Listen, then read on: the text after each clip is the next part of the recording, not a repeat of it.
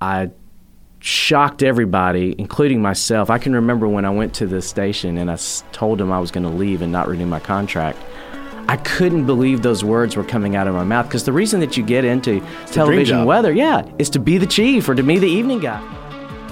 Welcome to the No One Ever Told Me podcast, where we talk about the things that no one ever tells you that you really need to know to be successful and to thrive in business and leadership. Today, my guest is Charlie Neese. Charlie is a Music City treasure, and if you've been around Nashville for more than a couple years, you might recognize him as the longtime meteorologist from CBS. But at the height of his career, Charlie left that profession to pursue something completely different. Today, we talk about the courage and conviction it takes to start over and to break into a whole new career. Charlie, welcome to the show. I'm so glad you're here. Let's jump in. Hey, man, I appreciate you asking me. Absolutely. You've had an excellent career in two completely different fields. You got to tell us a little bit of that story. Yeah, so going way back when I was just a kid, I was 9 years old, here in Middle Tennessee, growing up, saw a flash flood. That sparked an interest in severe weather that led me into a TV meteorologist career, and I did that for about 25 years. And I loved it. I still love weather. I love severe weather. I was the severe weather go-to guy at our station. Worked in West Tennessee, worked in Missouri, worked in Alabama, and then came back to Middle Tennessee in 1999 to work for our CBS affiliate here. Was there 16 years. And the challenge with working in television is that if you're on air, it's all shift work. It's either mornings, your nights, or your weekends.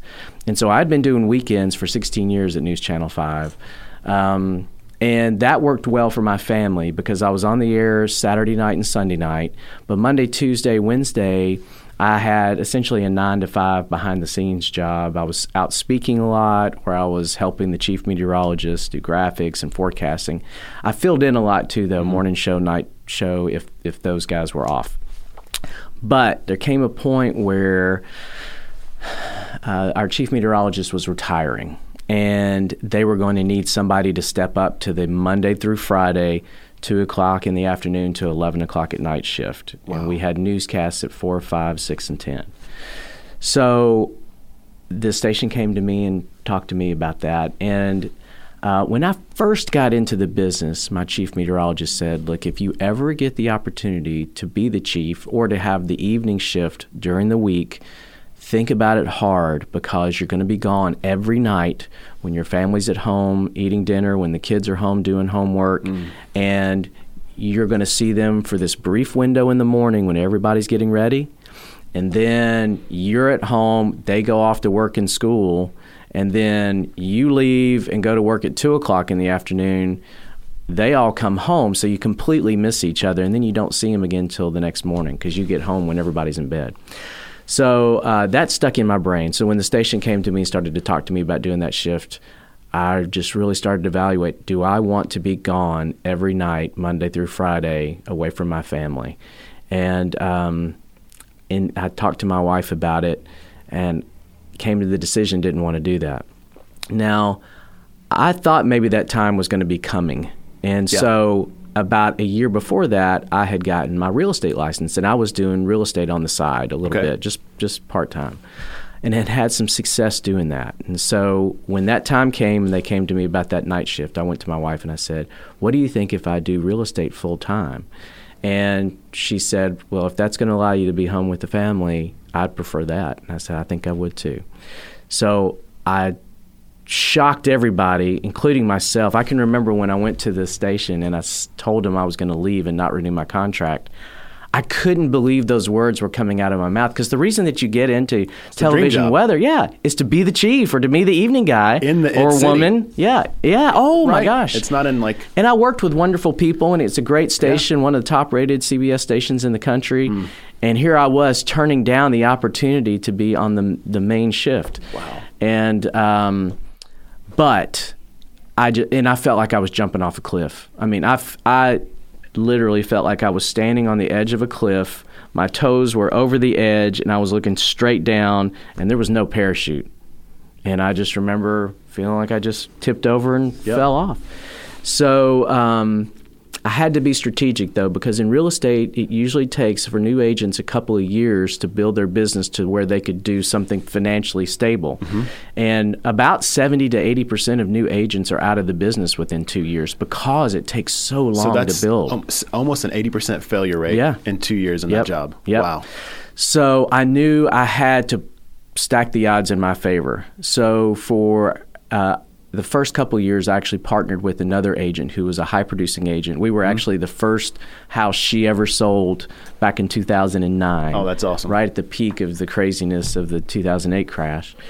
She sold our house in 2009, and we developed a relationship, and we had known her from our church, too. And she, in that time, had gone on to become a real estate rock star. Wow. So 6 years later, when I'm leaving, she and my wife kind of hatched this plan for us to partner together. And she would provide the leads and some stability because I was the main breadwinner. And so I couldn't go from the job that I was doing with a steady income and salary to zero, or take 2 years to build it where I could support my family. So that worked out.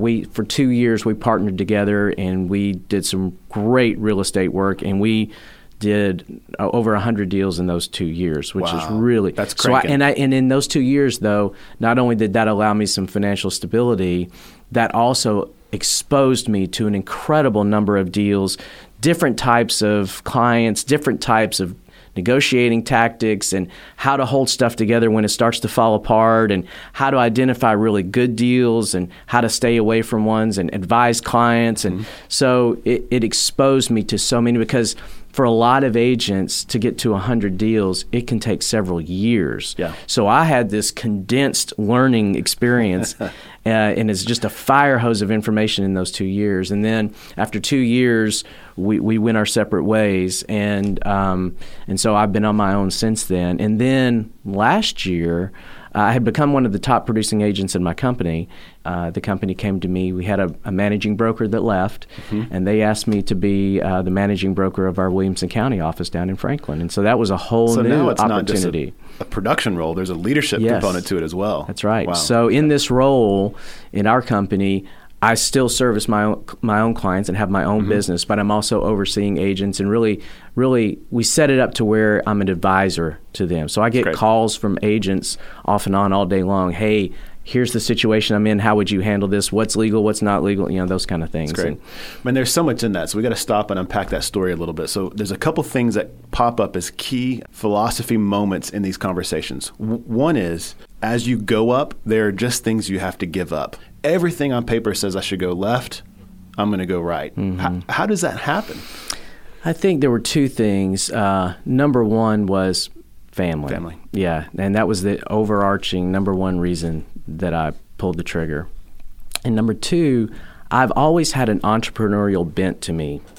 Even when I was working for the station, I had ventures on the side that I tried. Like, one of them was I took and developed a severe weather safety program and would go out and speak at churches and to civic groups and that sort of thing. And we would invite the community in, and I would go get sponsorships for that.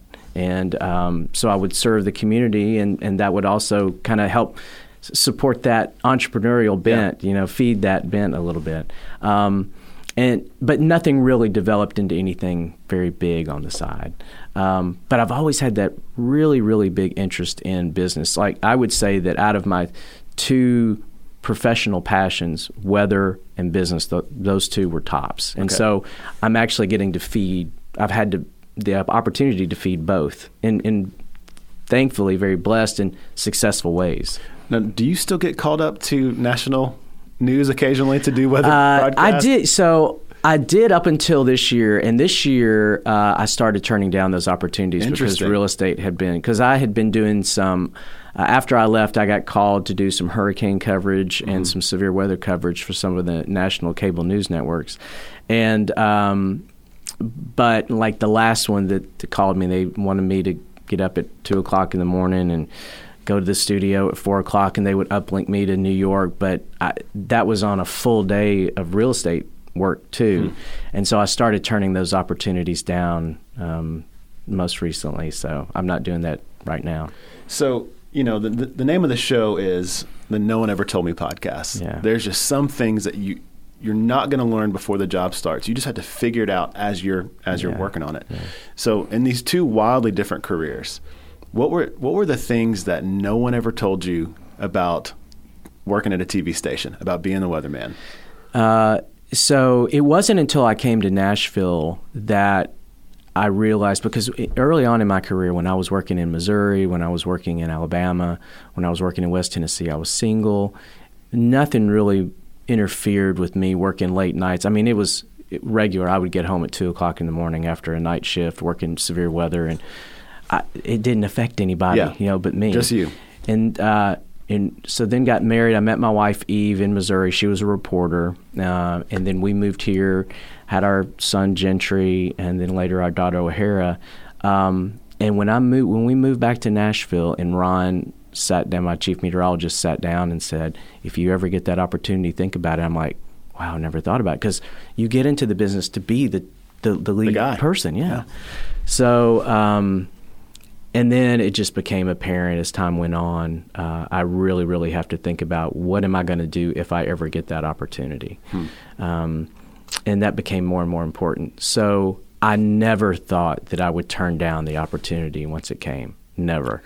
So that was a shock. But I'm glad I did, because it's been that my son played football for our local high school team. I never missed a game. If I had stayed at the station, I would have been on air during those games on Friday nights. Missed all of them. Yeah, and now he plays football at a college in Alabama, and I haven't missed a game. And it's funny because I've worked a lot harder in real estate than I did in weather. Because weather I could do with my hand tied behind my back. I mean, I've been doing it for so long. Built a competency. It was a lot. It was almost akin to muscle memory. I could do it.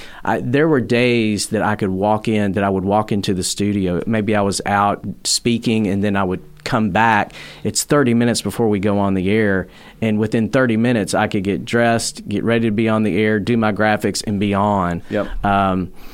In real estate, I had to learn everything from scratch, and so I have worked a lot harder in real estate. So let's talk about that. What's something no one ever told you about the real estate business? Is it that there's just a level of hustle that's required in the early years to really get successful? Yeah, the longer that I've been in it, the most successful agents are the ones who treat it like a business, because in real estate, number one, you're an independent contractor no matter where you are. If you're an agent or affiliate agent or a broker, you're completely independent. The brokerage is overseeing. You are the CEO of Charlie Neese Industries. That's exactly right. And so you're responsible for your insurance, you're responsible for your retirement, you're responsible for making sure, you have to become your own CPA, because now you're in charge of everything. Nobody's putting money away for you in a 401k and matching it automatically, and nobody's giving all these insurance seminars and helping you pick. So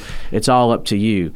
And it's the ones who treat it like a business, like they're the CEO. They're the ones that, and they get up, they get dressed, they go into the office. They don't treat it like, hey, I can just do it whenever I want to. I can get dressed whenever I want to, only if I'm going out to appointment. They're doing it on a regular basis, just like as if it were a salary job. How have you responded to that pressure that feels a little bit more entrepreneurial, like the kind of the courage it takes to get up and leave the cave every day and kill something and bring it back? For me, I've really enjoyed it. I've lived on, going on 6 years, I've lived on 100% commission. Wow. And have done financially much better than I ever did in TV. So part of that drives me, but it's been a really, really fun, fast-paced, incredible ride where I've met some amazing people. My clients have been incredible. The number of clients that I've had and the clients that I've had have just been amazing to work with, and I've been really blessed in that way too. When I knew that I was going to be leaving, the number one thing I wanted to do was set myself up with education. I wanted to know, when you do real estate classes, they're teaching you the legal stuff, how to, not get sued. But when it came time to learn how to market, how to manage my business, how to get customers, everything from getting customers to doing open houses, successful. I ordered, I think, immediately 10 books off of Amazon. And I just spent 6 months before getting my license just poring over those books. Just pre-work. Yeah. Before. And I also made it a point to contact people that I felt had been the most successful in the business. And for me, a benchmark was if you were an agent before 2008, the massive real estate crash in 2008, and you were an agent before that, and you made it through that period and were successful now, there was something special about you. Yeah. So I just reached out to those agents and I said, how did you do it? How did you make it through? How did you adjust? What was your mindset? And I did the same thing you're doing. I just talked to people to find out, how did you do it? So there's the leverage points as you made a career change after 25 years in one profession was, I'm going to educate myself before I step into it, right? And then I'm going to leverage relationships to find out what they know that I don't know right now. So it's not like you just jumped into, blind. I'm going to go in this and just see what happens. You had a pretty decent knowledge base of what to expect as you made that transition. That's really smart. What's changed about with the broker role, with the leadership role? You're giving advice. Is there a mentorship aspect to that? Do you enjoy kind of helping develop those younger and newer realtors? And one of the great things, because I've done so many deals, and listen, every deal is different, and you learn something new on every single deal that you do. Having new agents come to me kind of with that wide-eyed look and being able to kind of share with them some of the things that helped me along the way to kind of jumpstart my business compared to maybe some other agents, or if I had not taken those steps, and then seeing it work, that's awesome. Because I've always enjoyed mentoring. I've always enjoyed leaning in and helping people. I tried to do that while I was a TV meteorologist. I loved helping interns and then following them as they went along. That's great. And one of the biggest pieces of advice that I do think is key to anybody wanting to start something new. Number one is educate yourself. Number two, talk to people who have done it. Yeah. Let them kind of help you weed out some of their mistakes so that you don't make the same mistakes and kind of shortcut you to success. That is invaluable, and people don't do that enough. And then number three, when you take a risk, because it's highly risky, make it a calculated risk. And for me, that was deciding there's no way that I can go and just do this by myself. I needed a partner, somebody willing to kind of take me on as their partner. And it worked perfectly because the agent that I partnered with, she focused in on an area where I grew up.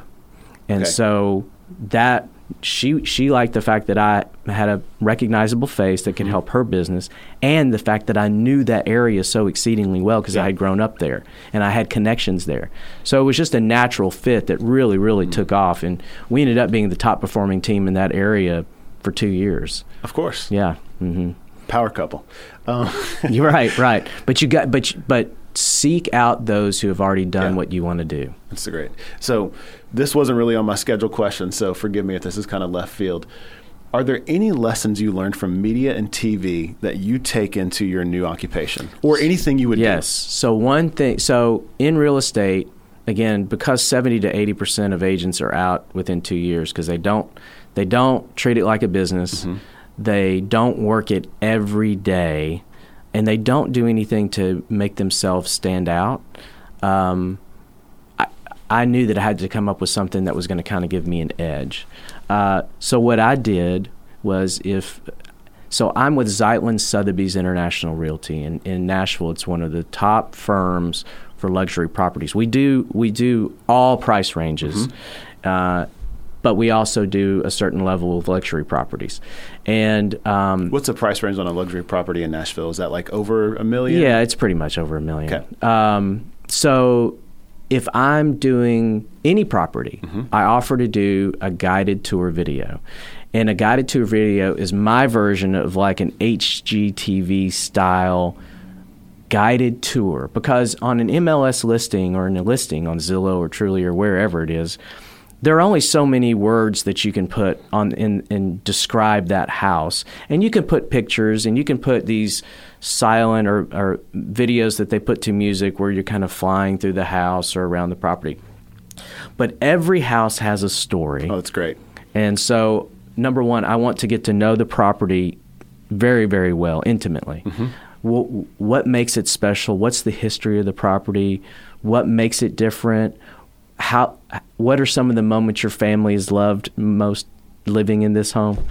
And then I like to take those stories and turn them into these videos where I'm able to share a lot more information on that property than just reading an MLS listing or a listing. It's the difference between telling and showing. Yes, right? yes. That's so good. And so your media background gave you a total leg up to be able to produce that kind of content. Yeah.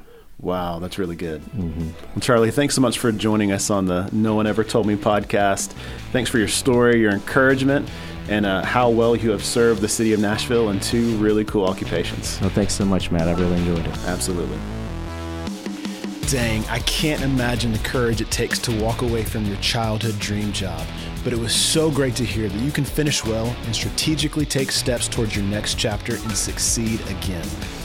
Thanks again for joining us on the No One Ever Told Me podcast. Please share and subscribe, and make sure you join me for our next episode.